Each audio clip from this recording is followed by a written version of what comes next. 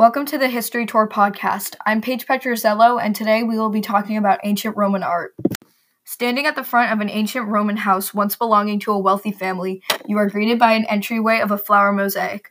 Mosaics are bits and pieces of colored ceramic tile used for floors and walls that were easy to clean off. The Romans wanted their art to be as practical and useful as possible, so mosaics were a very important piece of art.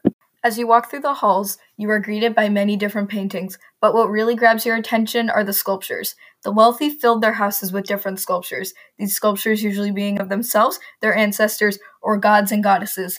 Roman art is highly influenced by Greek art, so many Roman sculptures are copies of Greek ones. In fact, some sculptures from Greece only live on through their Roman copies. A type of sculpture called busts were very popular in ancient Rome. A bust is a sculpture of only the head and shoulders of the person it is made after.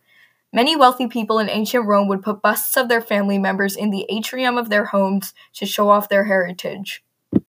As you step out of the house and walk outside to the large public plaza, you look around at the life-size statues of gods and rulers. Their clothing was so realistic that it looked like it was real soft silk despite being made out of stone. Roman sculptures are made to be as realistic as possible, so you had to be a very skilled sculptor to create one of the statues. There is also a sculpture of a general of the Roman Empire on his horse on top of a large base. This statue is so well made that you can see the folds in his robe and the hairs in the horse's mane.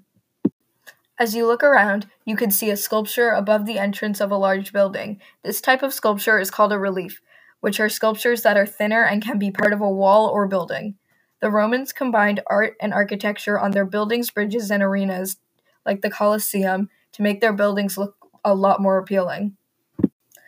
That concludes the tour of ancient Roman art for today. Thank you for following along, and we hope you tune in next week for another interesting tour through history.